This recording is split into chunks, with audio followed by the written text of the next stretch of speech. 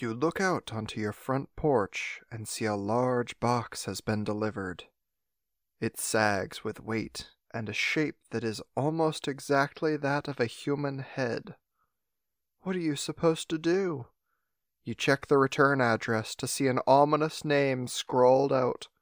Stephen King. That was the house my guest grew up in. Kind of. You'll see. Welcome to the Just Dumb Enough podcast. I'm your host, as always, Colton Petrie. My guest today is Michael Brent Collings.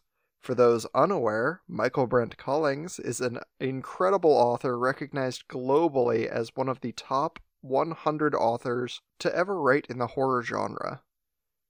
He's also got a very impressive resume with over 50 published books in various genres, and on top of all that, he is a super funny, genuinely great guy with a lot of insights in this sizable range of expertise, and also a pleasure to talk to. Let's find our inner demons and unleash them upon the printed page.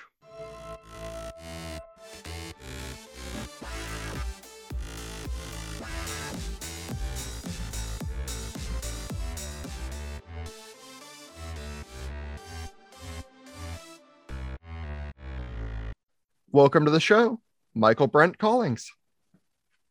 How's it going? I'm glad to be here. Thank you for having me in this lovely virtual day. Yes, thank you so much for being here. It's awesome to have you on. Why don't you give a little introduction to the audience about who you are and what you do? So my name's Michael Brent Collings, and as we went over before the show, that is actually my name. It's not a typo. My parents named me all one word because they're like, he's going to be small and smart and probably snarky, so let's make sure everybody hates him. But what I do for a living is I'm a writer. I've written coming up on 50 books. Most of them have been pretty successful. Been a bestseller a bunch of times, Bram Stoker Award finalist, Dragon finalist. I've written a couple of movies, which were awesome screenplays that through the magic of Hollywood became movies. That's about the best you can say for them. But the check cleared, and I'm delighted to be able to do a job that basically I'm selling my dreams and people enjoy buying them for some reason. So I'll take it. No, I think that's awesome. That like you found what you wanted to do and like it's going really well. And that's incredible because I don't think you said it, but it was one of those things that like in looking at putting this interview together, you are ranked incredibly well as a horror author. Yeah, I do. Okay. I do a bit of everything. Like, I've literally written humor all the way to horror and everything in between. I've even written romance under a pen name. So like, I'm a storyteller. I just tell stories, and I've been lucky enough that I have fans that will read them all, but I'm definitely best known for horror and for scaring people, which is fun. And there's a lot of good to be had from that. And it's nice in a day, like today, where it's so scary in the real world that sometimes we need to take refuge from that in things that are scarier but not real, so we can survive the book. Maybe we can get through COVID or all the craziness outside. Yeah, it's an interesting way to think about coping, where you're like, wow, things are terrible out here. And then you read the book and you're like, wow, things are even more terrible in here. Right. And I remember when COVID, like when it first started, and we'll have to talk about COVID because that's the world we live in. But like it all started, and I went on to the movie, like to stream something like everybody in the world did. And the number one ranked movie on Apple, iTunes, whatever was Contagion, which is literally, it looks like a roadmap for COVID. It is just the craziest thing. And I like clicked that and I was like, do people really want to watch that right now? But they do. My son's rewatching reruns of The Last Ship, which was a kind of an action thriller, again, about this whole world shut down because of this massive disease. So it's funny because sometimes we like hide our heads in the sand. We're like, I want nothing to do with that. I'm overdrawn at the bank. I don't even want to see my bank's logo. But, sometimes we run towards that and we challenge it. And that's good for us. It's necessary. It's like training wheels for life sometimes. Yeah, for sure. I definitely was one of those people that picked up like a hard copy of Contagion 2 months into it or something. Right. I was like, you know what? This is actually kind of a funny look at like, oh, look at how bad it could get. And there's that to be said, like that's the part. A lot of people do read scary books because it's like, well, at least I'm not being chased by an axe murderer, so I can handle the fact that my daughter rolled up pregnant with her crack dealing boyfriend. At least there's no axe murderer in the mix, so we will take what we can get. Yeah. I wonder how many times you can use it as an escape before you start a paranoia about axe murderers. Yeah, well, and there's that too. Is too much of anything is bad for you. Too much water, you can drink too much, and your internal organs can start to fail because you've flooded yourself. And water's about as benign as it gets. So I am a believer, like at some point you do have to take your foot off the pedal and just slow down whatever you're doing. If you're reading, if you're your media consumption, your social media consumption, your job can be the same way. How many people have lost marriages because they spent all their time at work, and their family has disappeared while they were making partner or whatever. So I think no matter what you do have to be able to step away and become more well-rounded, because otherwise, you end up in that little rabbit hole of paranoia and conspiracy, and that's no good for anybody. Yeah, for sure. So, tangent aside, I was going to ask, obviously you'd said you're a storyteller at heart. Like, what got you into writing for the very first time? Like, what really got you in? My dad. My dad was the creative writing director for a university, so it was like it was in the air. If your dad is a car dealer, about cars because dad brings all the cars home. And our version of that was we were poorer because teachers don't make rock star money. But he brought home an old electric typewriter that they were throwing out at school, kind of thing. And there was books everywhere, and he had this library that was like this magical place because he, like I say, we didn't have tons of money, but he just built stacks for his books, and there's thousands of them lined up everywhere in the walls. And there was like this running joke that if someone wasn't in bed on time, as the kids, you check the bathroom because they're going to be in there pretending to go to the bathroom for like 45 minutes while they're reading a book. My mom was like, you are either ill or reading, get out. So it was everywhere. You couldn't not write. All my siblings write, they all read. They're not professional storytellers like I am, but writing and reading has been a big part of everybody's life. You just couldn't avoid it. Gotcha. Yeah, it seems like that really becomes deeply ingrained when you grow up with it. Yeah. And it's wonderful. I tell people, if you can read, you will never be lonely. And because you can experience all these things and have all these imaginary friends and go different places. So you'll never be bored or lonely. And if you can write, you'll never be out of work. I mean, we all have ups and downs, but we live in such a sort of communication intensive environment that if you can communicate clearly through written word, you're going to be in demand wherever you go. People really need that to survive now. Yeah, I mean, you're absolutely correct. Like, I can't give you anything other than that. So what drove you, like, was it just because you said you've written other genres? What is it that drove you kind of into the horror genre?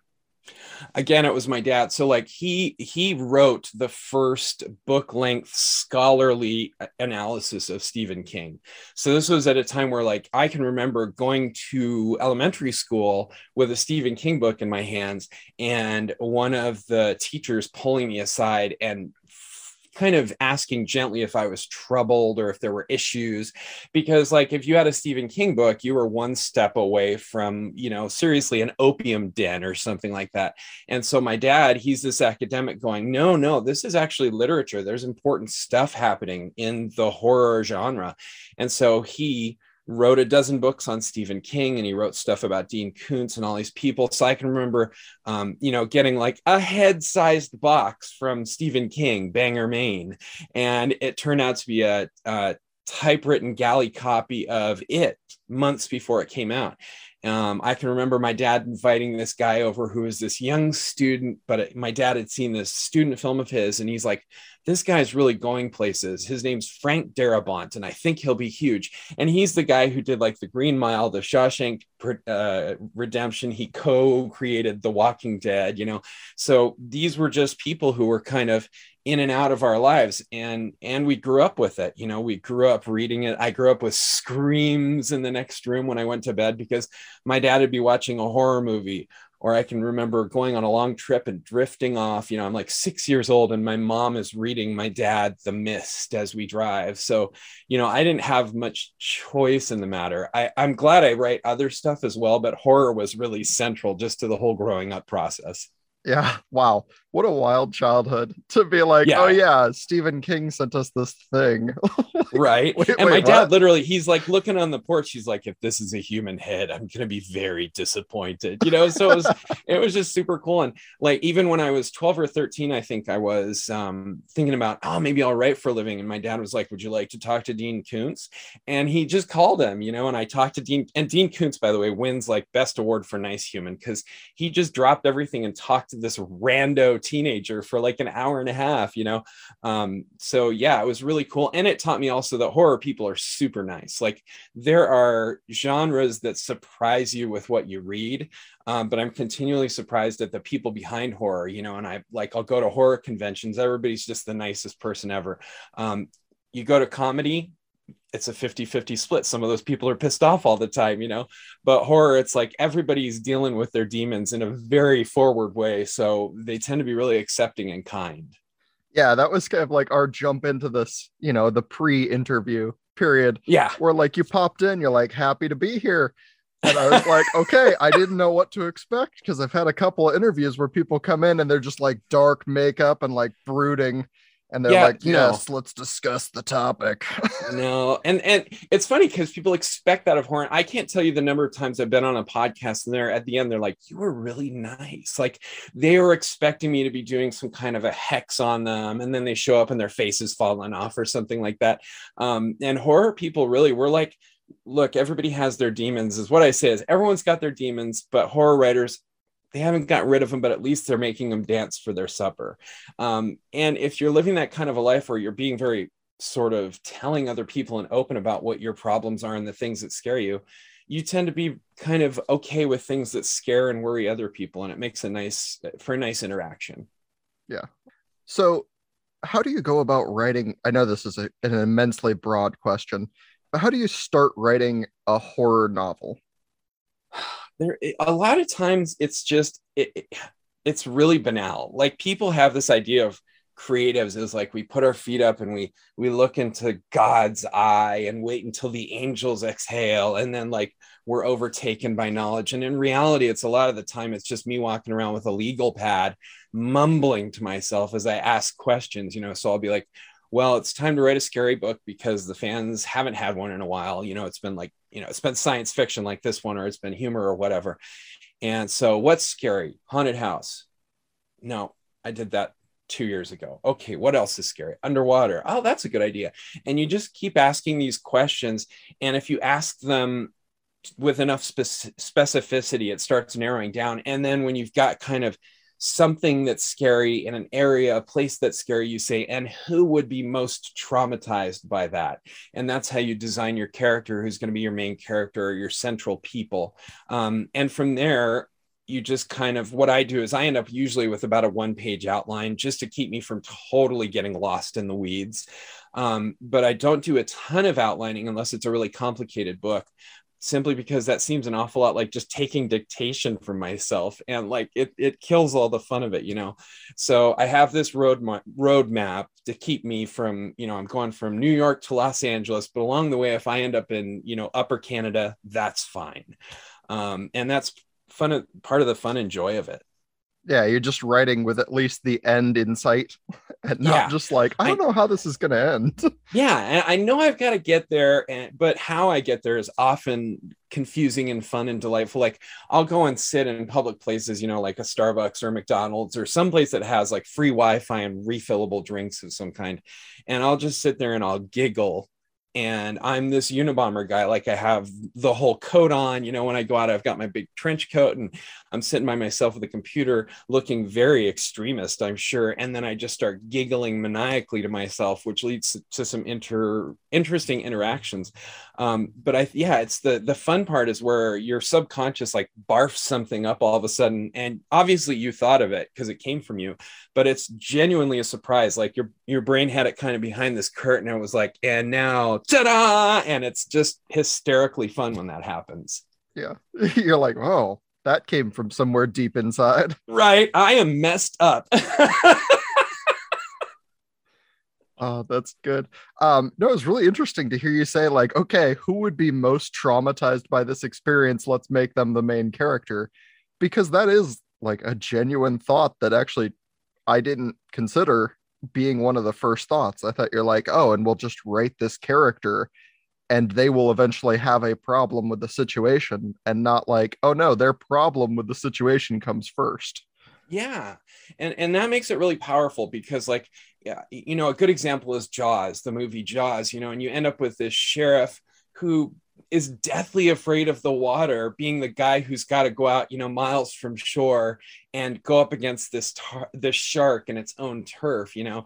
And I think it just makes it more interesting because whenever you're dealing with that fear, it makes the character have to grow in unexpected ways, you know. And just like in Jaws, the sheriff wasn't like, well, I'm going to learn to be an Olympic level swimmer, you know. He had to come up with kind of a workaround. I'm not going in the water, so here's what we're going to do. And then, of course, when it all falls to pieces and the shark ends up tossing him in the ocean, how do you adjust to that? And I think that readers react to that because that mirrors life. You know, everything that happens to us, no matter who you are, your life is the hardest thing that's ever happened to you. And so you don't want to downshift for fiction and be like, well, I'm going to read about like mild struggles of a person today. You want to read about them really going through the ringer. And there's something cathartic and something that teaches us when we do that. Yeah. What's the quote? Like, the worst thing that's ever happened to you is the worst thing that's ever happened to you. And it's all a spectrum of things. Yeah, and like people are, oh, I want to be this billionaire because they have no troubles. No, they have their troubles too. And they're different troubles than mine and different troubles than yours. But like there is no human spectrum where one day you wake up and you're just trouble free, you know, because life rubs us up against other things. And that's something that's wonderful and amazing about it. But it's also scary because we have to react to all these different ideas and different realities and different situations that yesterday we never even dreamed existed. Right. So you write this character that's going to have an obviously hard time with this situation. Do you also write, yes, maniacal hands. Do you also write with like a specific audience in mind for each book? Or do you just kind of try and keep it, you know, like in the weeds enough that everyone can get into it? So a little bit of both. And, you know, I used to be a lawyer, so I can't just give yeses or nos because you don't get to bill $500 an hour for a yes or a no. You have to be like, it depends, you know? So it depends. I do like the books to be broad enough that people can like them. You know, my first and biggest priority is taking care of my family. And so if I'm going to write some avant-garde thing where it's like we're going to talk about the existential crises of existence as seen through the lens of a dewdrop on a dying dandelion, like that's really cool, but it's not going to sell very much. And so I'm trying to make sure I have a broad enough concept that it's interesting to lots of people. But I definitely have my fans in mind. You know, there's people who they call themselves Michael Brent's minions, and it's tongue in cheek. It's a lot of fun, but like I have a subscriber fan mail of like 30,000 people, and those people expect certain things from Michael Brent Collings books. And I don't mind that. It actually makes it interesting because I am constantly having to go, how can I give them this thing, but in a way they've never seen from me or anyone else before. And that keeps it really interesting. And it keeps you on your toes. If somebody's like, dance any way you want, and I'll give you 100 out of 100, there's no stress, but there's also not much expertise. If someone's like, I want you to do an Irish jig backwards with one hand tied behind your back on a wooden leg, you're like, well, now I'm going to have to learn some crap, you know? And that keeps you functioning at a higher level of performance, I think. You know, when an author gets so big they don't answer to anybody, almost inevitably that author starts putting out junk afterwards because their laziness is taking control, and rather than saying, how do I fix this, they're just like, it's good, it's already good. And I never want to get to that point. Yeah, it seems like a hard place to be. Like, you don't have, and I guess it's a fortunate problem, but you don't have like the struggle of being like, wow, what if this book doesn't sell at all? You're just like, no, I know people are going to buy it. I have, 100,000 pre-orders because I put the title out. It seems like a fortunate problem, but also it would be hard to write against, because if I knew like somebody just said, hey, write any book and I'll give you $100,000. Like, I don't feel like I'd be able to put my all into it because I knew the outcome no matter what. Yeah. And there's that. I mean, I got to be honest, that doesn't affect me as much because I have severe mental health disorders. And one of them means I approach myself through a lens that starts out with hatred. I don't like myself. I do intellectually like them. I look at my kids and I go, they're amazing. And I look at my wife and she's fantastic. And hopefully they liked something in me and that's why they're this way.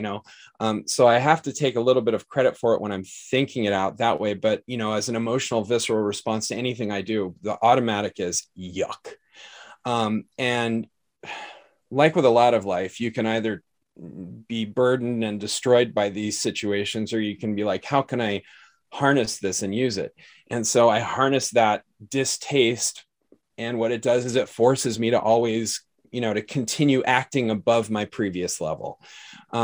So, and also I've known people who, they were millionaires for a while and now they can't pay the rent. So like, especially in the arts, there's no guarantee that what's successful today will be successful tomorrow.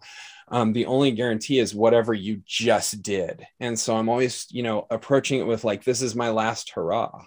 And I have to impress everybody with this because the world of media is so fast now. It's not like, well, I messed up, but give me 6 months and I'll do better. It's, well, you messed up, on to the next thing.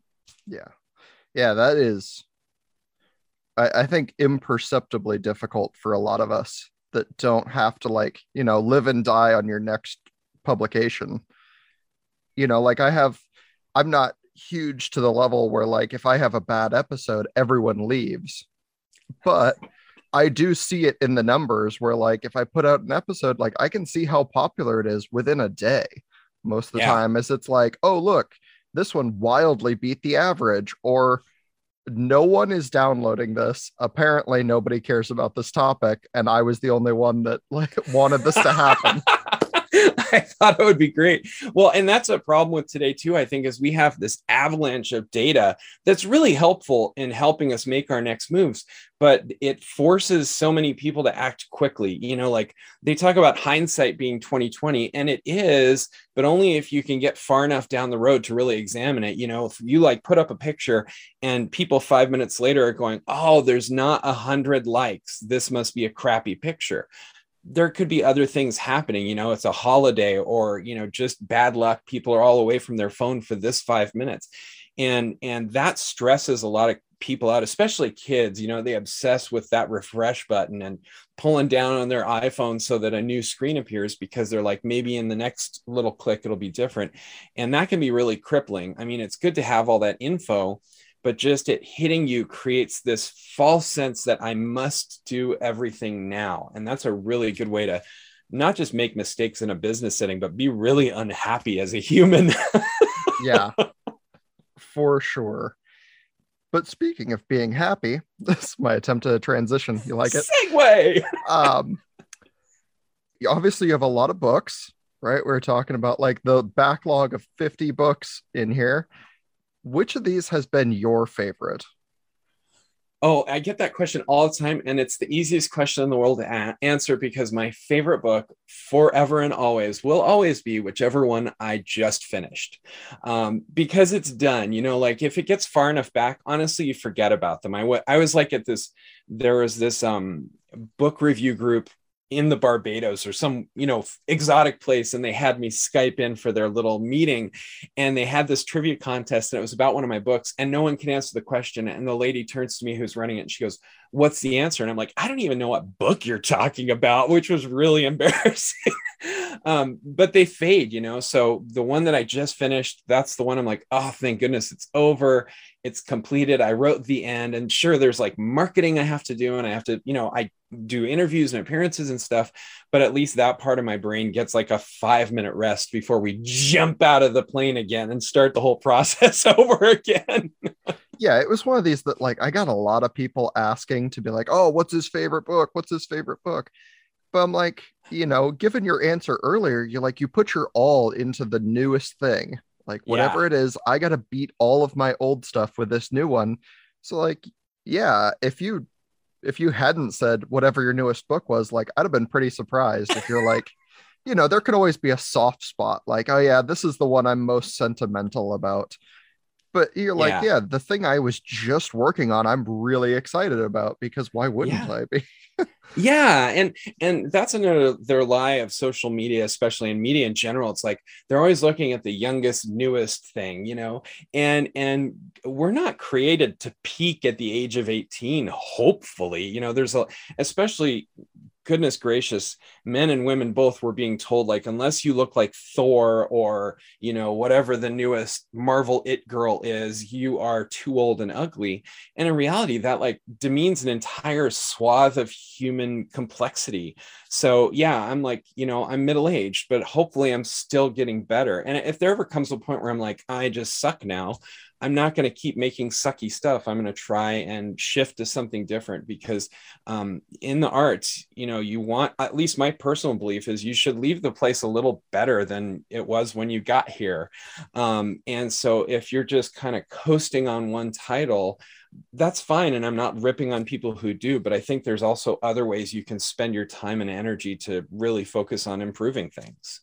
Yeah, I think so too. And, working in something like this, like in the arts, you learn more talents and you pick up new skills and you learn from the wisdom of others.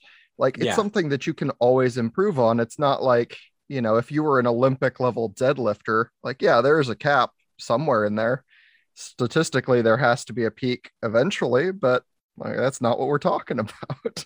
Yeah. And there's so many, art reflects life, and it reflects it in its complexity, its infinite complexity. One of the things that I do is like, and we all do this, we have an argument with our spouse, with our friend, with our significant other in our heads, before it even starts. I'm like, she's going to get mad because I put on this outfit and she told me to put on that outfit, and I'm going to say, but I don't like that outfit, and she's going to say, but I made it for you. And then what happens, of course, is I get there and I go, well, I don't like that outfit, and she's like, my mother died yesterday. Something completely off the wall that you were not expecting. And you can never predict those arguments. They never go the same way you thought they would. And that's with the people best, and then you're out there rubbing up against strangers and this world opens up. So yeah, it's wonderful to be able to create things, not just books or paintings. Anything that you're creating is going to have a little kind of like glimmer of that infinite brightness of human interactions and possibilities. So yeah, it's really neat because there isn't like, oh, I scored 100 out of 100, I can't do better with this book. Well, no one can do better with that book because that book's the past. Now I'm going to do something different and see if I can have a whole different success story. And maybe it's monetary, or maybe it's just, individual. Oh, I didn't think I could do that thing. But those are both valuable experiences. So yeah, it's wonderful to be able to just kind of like keep climbing that mountain. Yeah. On the flip side of this question, do you have like a couple in there that have been like distinct fan favorites that you will hear about from till the end of time? Yeah, for sure. There's a series I write called the I Am Legion series. And the first book is this straight horror novel. It's called Strangers. And it's this family wakes up entombed in their own home, like they've been sealed in with, there's sheet metal over the windows and stuff, because there's a serial killer who wants to have some alone time with them. And I wrote it and it did pretty well. And then 7 years later, I was like, what happened to the killer after it ended? And I started writing this book called Stranger Still, and it blew up even more popular than the first one was. And now fans are constantly being like, when are we going to see the next Legion book? Because that's the killer's name is Legion. Because they want him to have this next adventure. He's morphed from just an evil, nasty axe murderer serial killer into like if Batman was really upset all the time, out there aggressively fixing problems. And so I get a lot of emails about that. I also have like little niche ones. The one I probably get asked about a sequel for more than any other is a book I wrote called Lost Girl. And it's one of my least successful books from a point of view of sales. But if I get an email that's like sequel in the heading, I go, I bet it's going to be Lost Girl. And people, the ones who liked that book, just love it and want to find out what happens next in that series. So there's always fan favorites, right? The continuing through line is, right now at least, I want more Legion. And that's awesome, because that's the next book up after this one. This one over here, Legion, should be hitting around Halloween. So I'm stoked to be able to give it to them. Yeah, that's awesome. So let's talk about this one. I don't know where I am on the screen in comparison to it. For those listening, there is an image on screen of his newest book, and it says coming June 30th, Light Years from Home. Let's talk about it. Like, what is the newest book? It is. Oh, so it's, this book arguably is the only book I've ever written that might have a cooler backstory than Between the Covers story. Because I had a manager in Hollywood for years and years, a very nice lady named Kathy Muravyov, and she worked so hard for me, and we parted ways eventually, in a nice way. We're still friends and stuff. So she calls me out of the blue and she's like, can we talk? I want to discuss a business proposition. And I figured she was going to be like, you know, there was a previous buyer who was interested, who's interested again, and let's get this going. And instead she says, I know this guy from India, quite wealthy, who wants to make a movie. So he's got a screenplay being shopped around Hollywood, and he'd also like to have a successful book behind it. So he asked if I knew anyone who could do that. And that's you. So would you novelize the book for this as yet unmade movie? And I read the screenplay, and it was a lot of fun. And the gentleman from India who was behind it all was just a delightful person. So, you know, if you can get a fun story, neat people to work with, and a paycheck that clears, that's like, you know, the golden opportunity of life for a writer. So it's about this group of kids who go into the woods for a lab assignment. They've got to collect some stuff, and are kidnapped by 3 aliens who are surveying the earth, and end up being brought back to their home, where there's an intergalactic war of extinction going on. And these 3 kids are trying to, you know, navigate a very big existential crisis about, we're not alone in the universe, along with, plus the planet we're on, which isn't ours, is probably going to explode in a couple of days, you know, and how do you deal with all that stuff? So it's a lot of fun. It's a very much it's not exactly lighthearted, because some crap goes down in it, but there's definitely a lot of humor and fun. So people looking at it are like, what's it like? Most I'd say, if you liked, you know, Goonies kind of thing, then this is going to be something you can really enjoy. Yeah, boy, just tack on the existential crisis in front of the looming doom.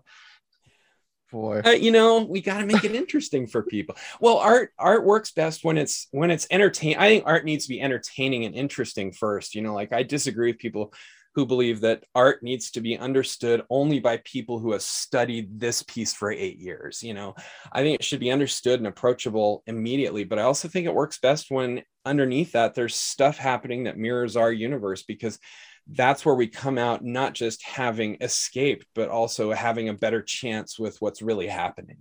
Yeah.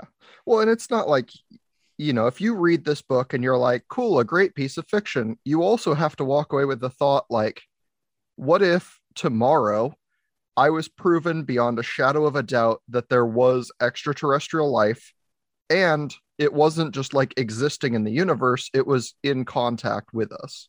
Yeah. Like, yeah, fiction challenges our assumptions, and that's good. It really does prepare us for possibility, and that's a wonderful thing. I think the preparing us for possibility is one of the great things fiction does. The other great thing any art does is create communities. You know, that's the great superpower of humanity, is to be able to tell stories. And as we tell the ones that matter most, that kind of determines the flow of human history. It determines what we're going to look at, what we're going to focus on, what we're going to talk about, and all that goes back to storytellers. Yeah, absolutely. So you've got this one coming out, and then obviously a Legion book later, 2 separate genres. Is it harder for like a horror novel to break into the market than it is for, say, fiction?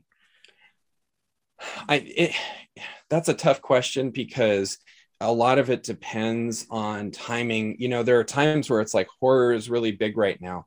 And then there's times where it's a tougher sale. I think if you want to break into Hollywood, horror is a great way to go, because like I talk to people who want to be making movies and they go, I've written this script. It's like the Avengers on steroids. And my response is, so you think they're going to spend $500 million on a brand new writer with no track record? That's a really tough sell. But if you're going in there like, I have Strangers has come so close to being made into a movie like a million times. And part of it is simply because it's cheap. You know, it all happens in one house and there's like 6 people involved. And so horror is really good if you want to break into Hollywood. If you're talking about, you know, mainstream success, it's not the biggest market. And that has pluses and minuses. The plus is you can be a bigger fish in a small pond. The minus is you're not going to be, you know, the next J.K. Rowling or the next somebody everybody reads, because some people just don't like horror.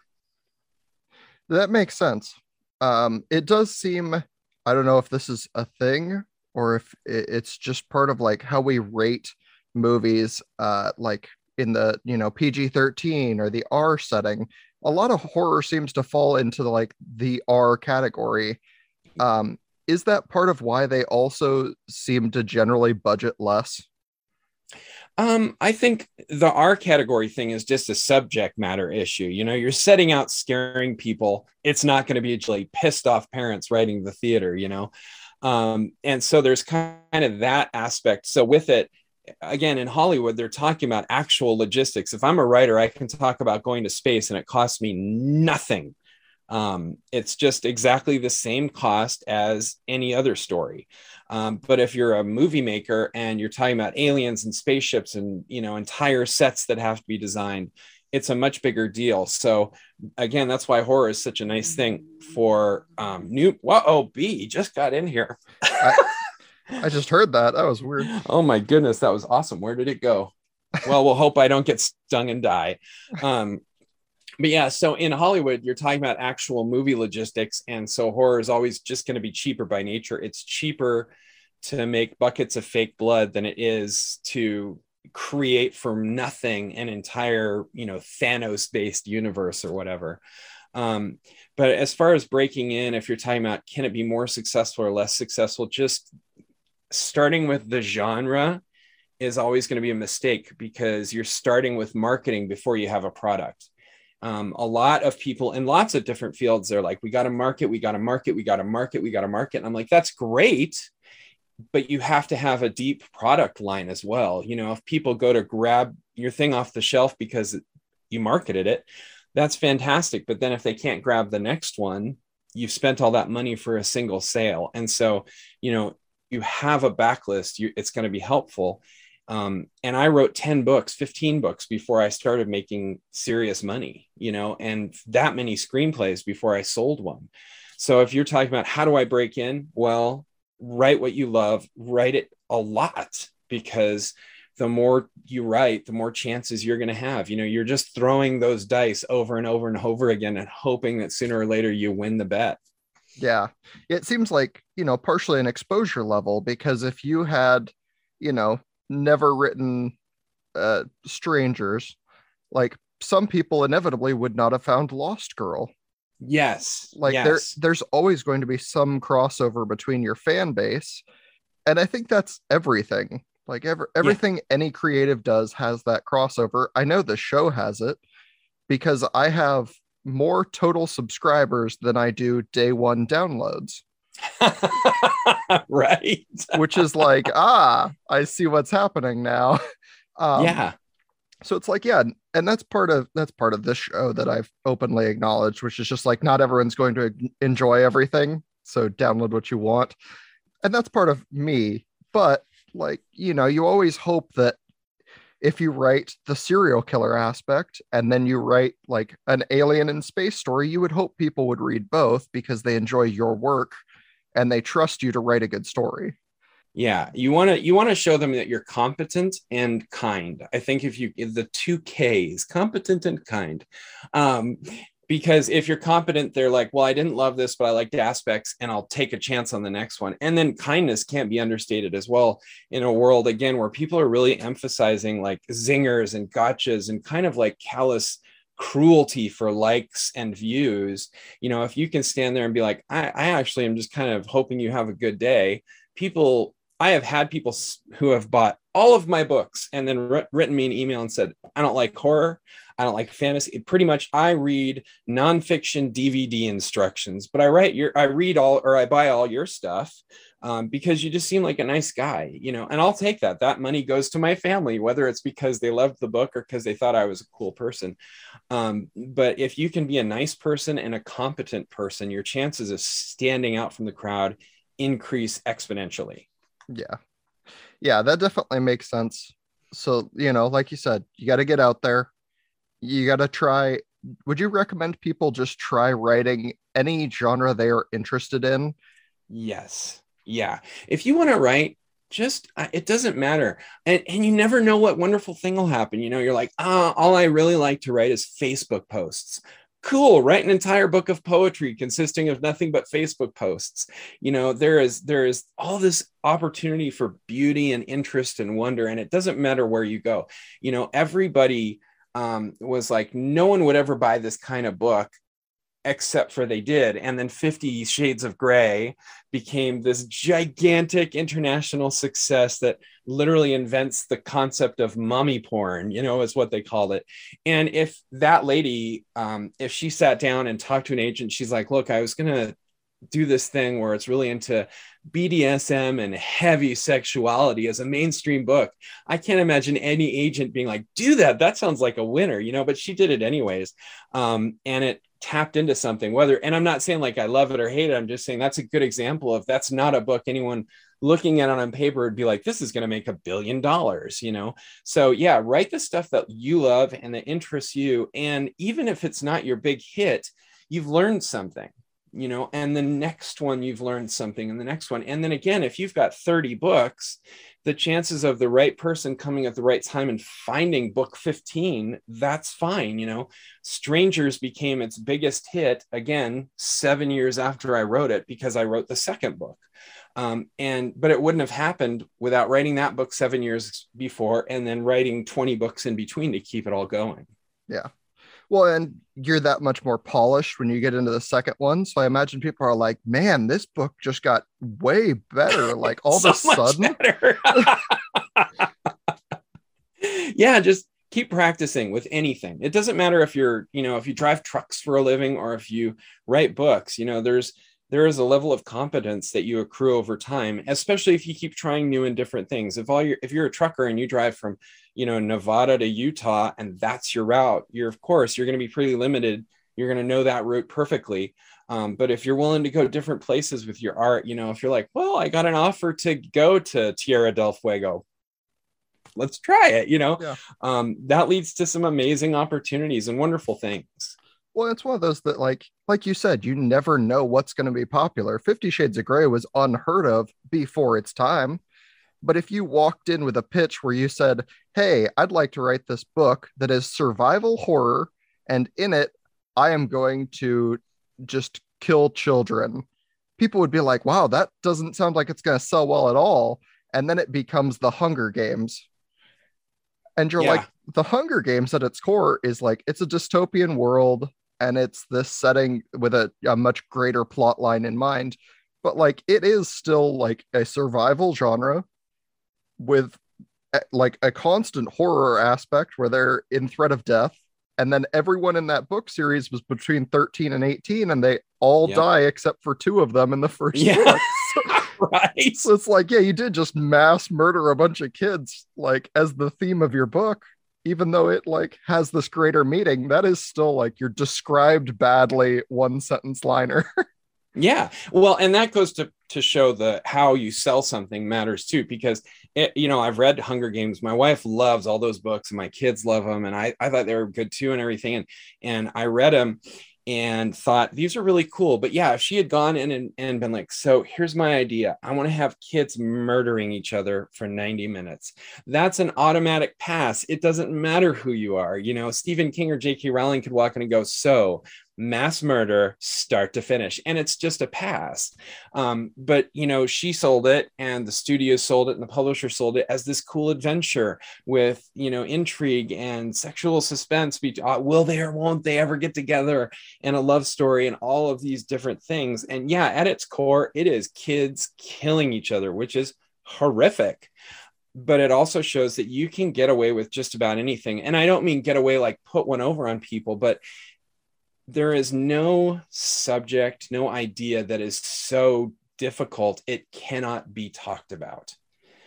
Some ideas demand care, and some ideas demand nuance. One of the great tragedies of our life is that everything is communicated in bumper sticker sound bites. And that means we can't communicate complex and lovely ideas as easily. But you can talk about anything to anyone if you do it properly. Kids lived through the Holocaust. So if you're sitting down and saying an adventure where kids die, there are people who are like, oh, kids can't handle that. And I go, have you ever read history? Because kids live that every day today. And as soon as we start talking about no-fly zones, like you can't talk about this, you can't discuss this, that's the downfall of humanity. As long as we have a basic respect for each other and a willingness to discuss ideas, I think we tend to self-correct better and better. But as soon as you say, no, this is my concept, and if you're on that side, we're enemies forever, well, then you're cutting yourself from any possibility of improvement. Yeah. Yeah, it is entirely about how you do it. And also, just like not callously expending people, I think is a big thing. Is I can't just be like, and then the kid died and we're moving on.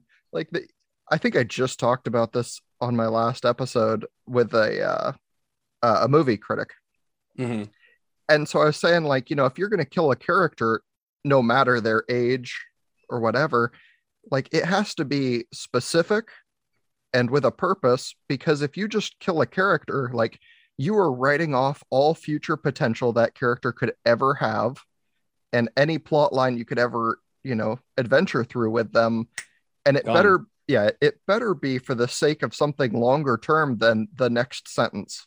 Yeah. Because... And that's so, I think you're right. Like, sorry, I don't mean to cut you off, but 100%. And fiction writers are guilty of this so much. You read, like, this kid goes through the grinder and he's beaten and abused, and there's an incestuous relationship. And at the end of it, you're like, and why? Because honestly, I think the author is a mean-spirited person, like they just hate people, versus why? Well, so that he could grow, so that he could overcome, so he could show the, the brilliance of the human spirit or whatever it is. But 100%, I can't agree more. Like, just putting your characters through the ringer because you want to show people how to be cruel, there's a very limited just audience for that. First of all, you're not going to become like a big bestseller if you're just, look, I can create Saw 18, I'm a genius, I can trap people and hurt them. And there's interest in that, but it's much more limited than, look, let's talk about humanity and what makes us work in all sorts of different situations. Yeah, exactly. And there's a great example of two character deaths, one done very poorly and one done very correctly, in the same movie that someone brought up to me. And it was the last Avengers movie. And they said Black Widow's death was handled absolutely horribly because she has this sacrifice for a stone that is immediately gone. Yeah. And they immediately move on. Like, she's dead. And when they join back together as the team, the sentiment is like, wow, that sucks. Time to move on with the story because we're not done with the movie. Yeah. And then they have Tony Stark's death, and it is like the last 15 minutes of the movie is just covering like the effects of it. And then the next movie they put out in Spider-Man is still addressing like the earth-shattering effects of this long-standing like consequence. And it's like, well, you didn't give that credit to this other character at all, who had a very similar level of sacrifice. Yeah, no, 100%. And, you know, there's reasons for it from a story perspective. I mean, that thing was already like 3 hours long, and they're like, we're going to add another 20 minutes. So, of course, there's always logistical reasons when it's talking about butts and seats, and people just have to pee after an hour and a half. That's life. Yeah. So, how are we going to break it up and keep it moving? So, like, I can understand why the directors and the writers made the decision to handle it like that. But I agree. Like, I really enjoyed, you know, if we're talking about Marvel, I really enjoyed the Hawkeye series because it was very kind of low key and personal. And it really was him dealing with grief, not just the loss of his friend, but like being an ex superhero. And the fact that, you know, if you're a normal human and you get beaten up and battered around, you stop moving as well. Your bones hurt, you lose your hearing, you know. And so I really liked that as sort of a more realistic rumination on the cost of heroism and what it costs even to pass it on to somebody else, because the whole thing is about him training, you know, a new Hawkeye. And so I really enjoyed it for those purposes. But yeah, if you're going to whack somebody, it is always preferable to have it matter. If for no other reason than when you're writing people, you want every single person who walks into your story to be the hero of their personal story. And sometimes you don't get to know that story. It's happening off the page, you know, as backstory that you know about, but the readers won't. But just having that sense that they matter to themselves, that comes across as a better character, as less kind of one-dimensional. You know, we've all watched, again, horror movies. Oh, it's the bimbo. She's going to get killed in the middle of Act 2 in some gruesome way after making a sexually derogatory comment to the Virgin, you know? Yeah. And they become stereotypes and caricatures. And each time you do that, it becomes less fun until finally it's only good for making fun of. And so, yeah, one of the best ways to not do that is to have every single character serve a greater purpose. Yeah.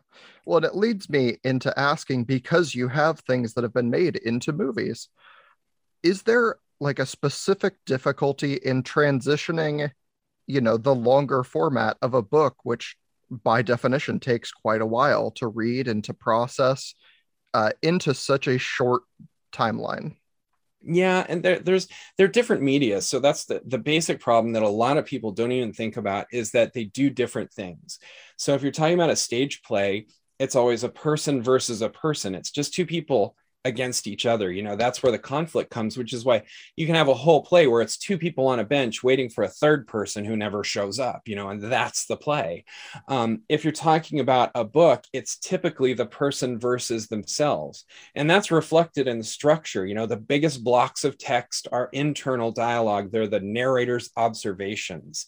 The character who's the narrator is telling us what they feel and how it impacts their soul, you know?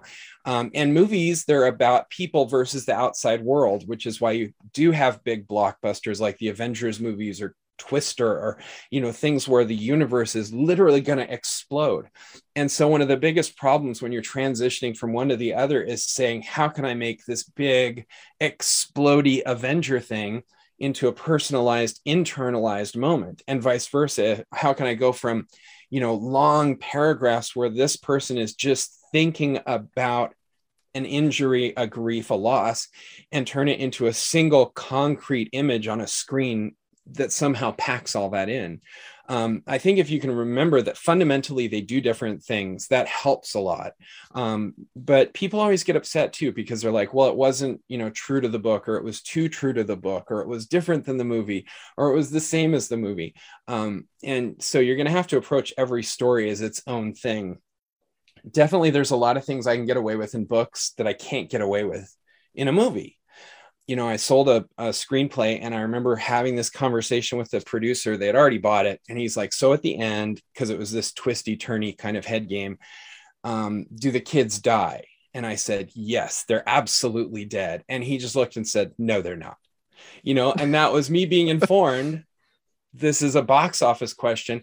And this was 10 years ago. You know, now we've had movies like Hereditary and things where the kids are not at all off limits. Yeah. But 10 years ago, it was like, no, we can't really do that and still sell it to our audience, you know? So each different format carries its own weights and its own freedoms and funds. And you just kind of have to find the way to take the soul and move it from one to the other. Yeah. Well, and there's things that, like, yes, when you make the movie, you can play with the soundtrack that like sets the entire scene, and you can have a visual, like you can have the monster in the room with them, which is something you can otherwise only describe on paper. But yeah, you run into that like pro list, good things, con list, it has to be short because if you made Yeah. it the same length as the book, people are going to have to watch this in installments. Well, and Vice, it seems weird, but like, so my dad, he's this critic, and I remember him the one time I ever saw us throwing a book across the room, and he was so upset with it. And it was a novelization of a movie written by the person who'd written the script. So you'd think it would be good. But I talked to my dad, like, what just happened there? And he's like, this person doesn't understand that you can communicate 100,000 things with an image. And he's trying to do it in the book as well. And so I'm on page 8 of a single flash of the screen, like, because you can provide the genre, the feel, the sound, everything hits you at once in a movie. And in a book, you're like, I have to figure out the 4 things that I can tell them about that will imply all the rest, because otherwise it's an entire chapter about the set design, and nobody wants that. Right. No, I've referenced this, I think, a couple times in other interviews, but I did an interview with Shane Salk, who is a very well renowned audio drama creator now. And he says one of his favorite things is like, yes, because it's an audio drama, it has a soundtrack and it has voice actors. He goes, but what it doesn't have is a visual setting. Yeah. It's like, I literally through audio cannot provide one. And also, I didn't write one. It's like, so I love hearing people like, oh man, when they were down at the creek side and like it's nightfall and the moon is out. He's like, I didn't write any of that. Right. Like I gave you water sound in the background and a conversation, and you put them on a creek side under a moon. Yeah, and that's part of the fun part of creation is like I have this concept in my head, but by the time it gets through the translation of words, because words are a translation of my inner thoughts to an externalized format, and then it's translated again into your brain, like it's the telephone game. And you absolutely have people come up to you and talk to you and say, oh, I love the scene in the creek. And I was like, I don't think it was a creek. I think it was a river in my head, and that's something you have to kind of be okay with or even be happy with. I think it's cool when that happens because it shows they're making the story their own. Some people get really precious about it and they're like, no, you must understand it the way I made it.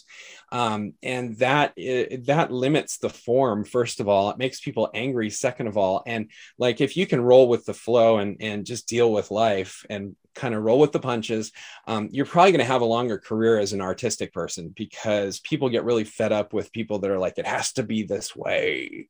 Yeah. All right. I know I've kept you for a while. I got a couple listener questions and I will release you from duties here. Pleasant duties. Yeah. So one of the listener questions, and I hope at least now knowing the theme of strangers is not true, is any of your writing based on real life events?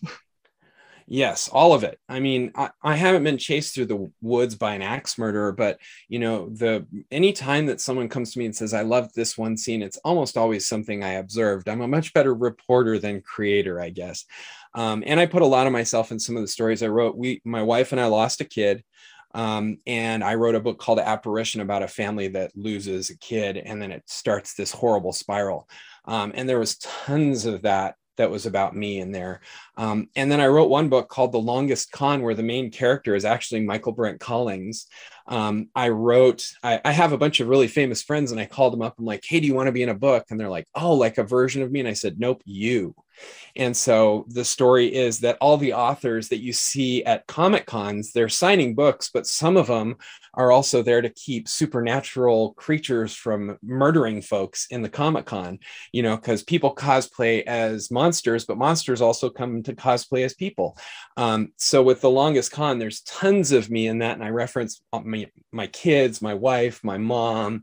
And that's really fun to do. And it makes it real. It makes it hard too, because one day I had a character based on one of my kids, and I came home and I was just like wrecked. And my wife said, what's wrong? And I said, I killed my son today because the kid died in the book, and I was kind of modeling it off my oldest. So I thought, how would he survive this situation? And the answer was he wouldn't.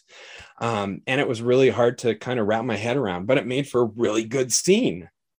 Yeah, and I mean, I guess there's always going to be some reality to the writing.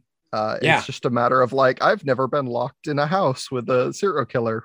But we've all been terrified, of somebody coming down the street at us or being in that dark alley after the club or whatever.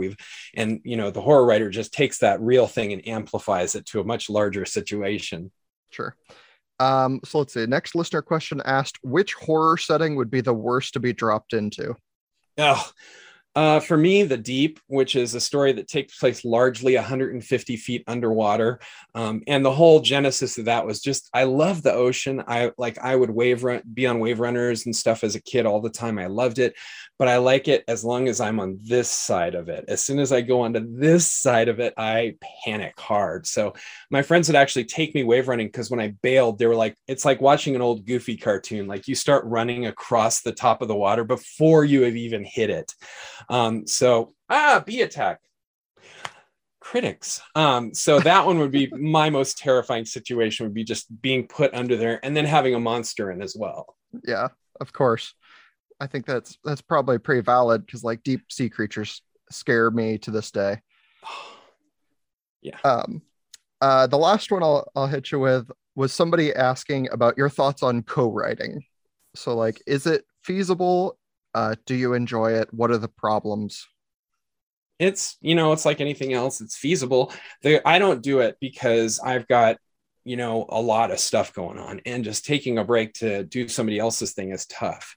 The benefit is, anytime you're working with someone else, they're thinking of things you never would have thought of. It opens up a whole area of expertise and experience that is absolutely outside your ability to comprehend until it's been made a part of the process.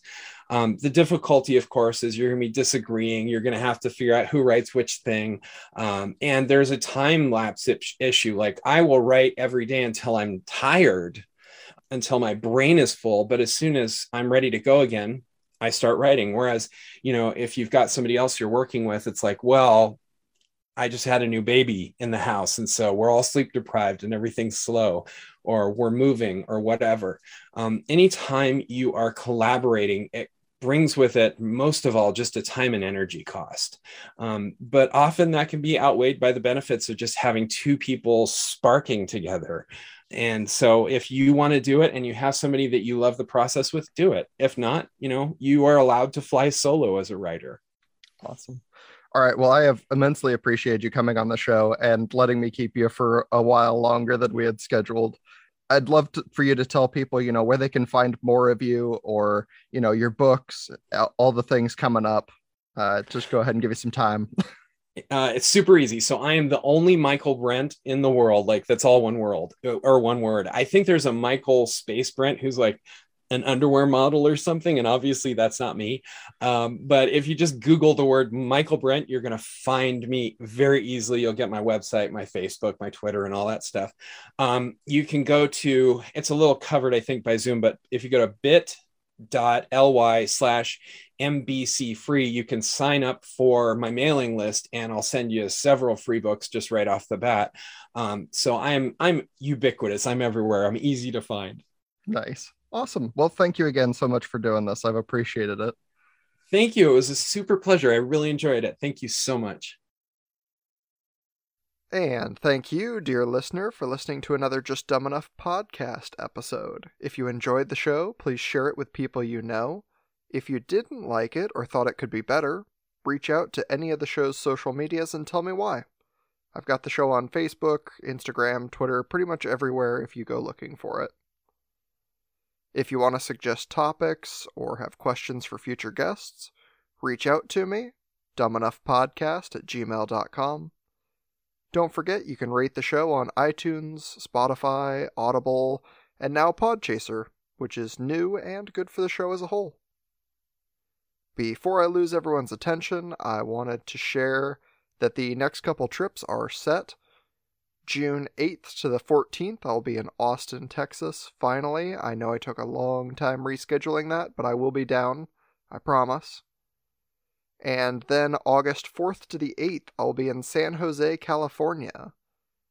I've always had a lot of fun interacting with fans in all of these places when I visit their areas, and we just get to do something fun and hang out. So I'm hoping for more of that. Also, there is potentially some very fun content that is coming with these trips, but you'll have to wait and find out. So don't forget to subscribe. Lastly, the global rankings have changed just slightly. The United States is still number 1, with California, Michigan, and Virginia all neck and neck for the number 2 state. Number 2, Canada, with Ontario just barely taking back the top spot from Alberta. Number 3, France holding its place versus the longtime top-ranked country, still at number 4, the United Kingdom. And lastly, number 5 is Australia, rising back up. I think that does it. I'll see y'all in the next episode. Bye-bye.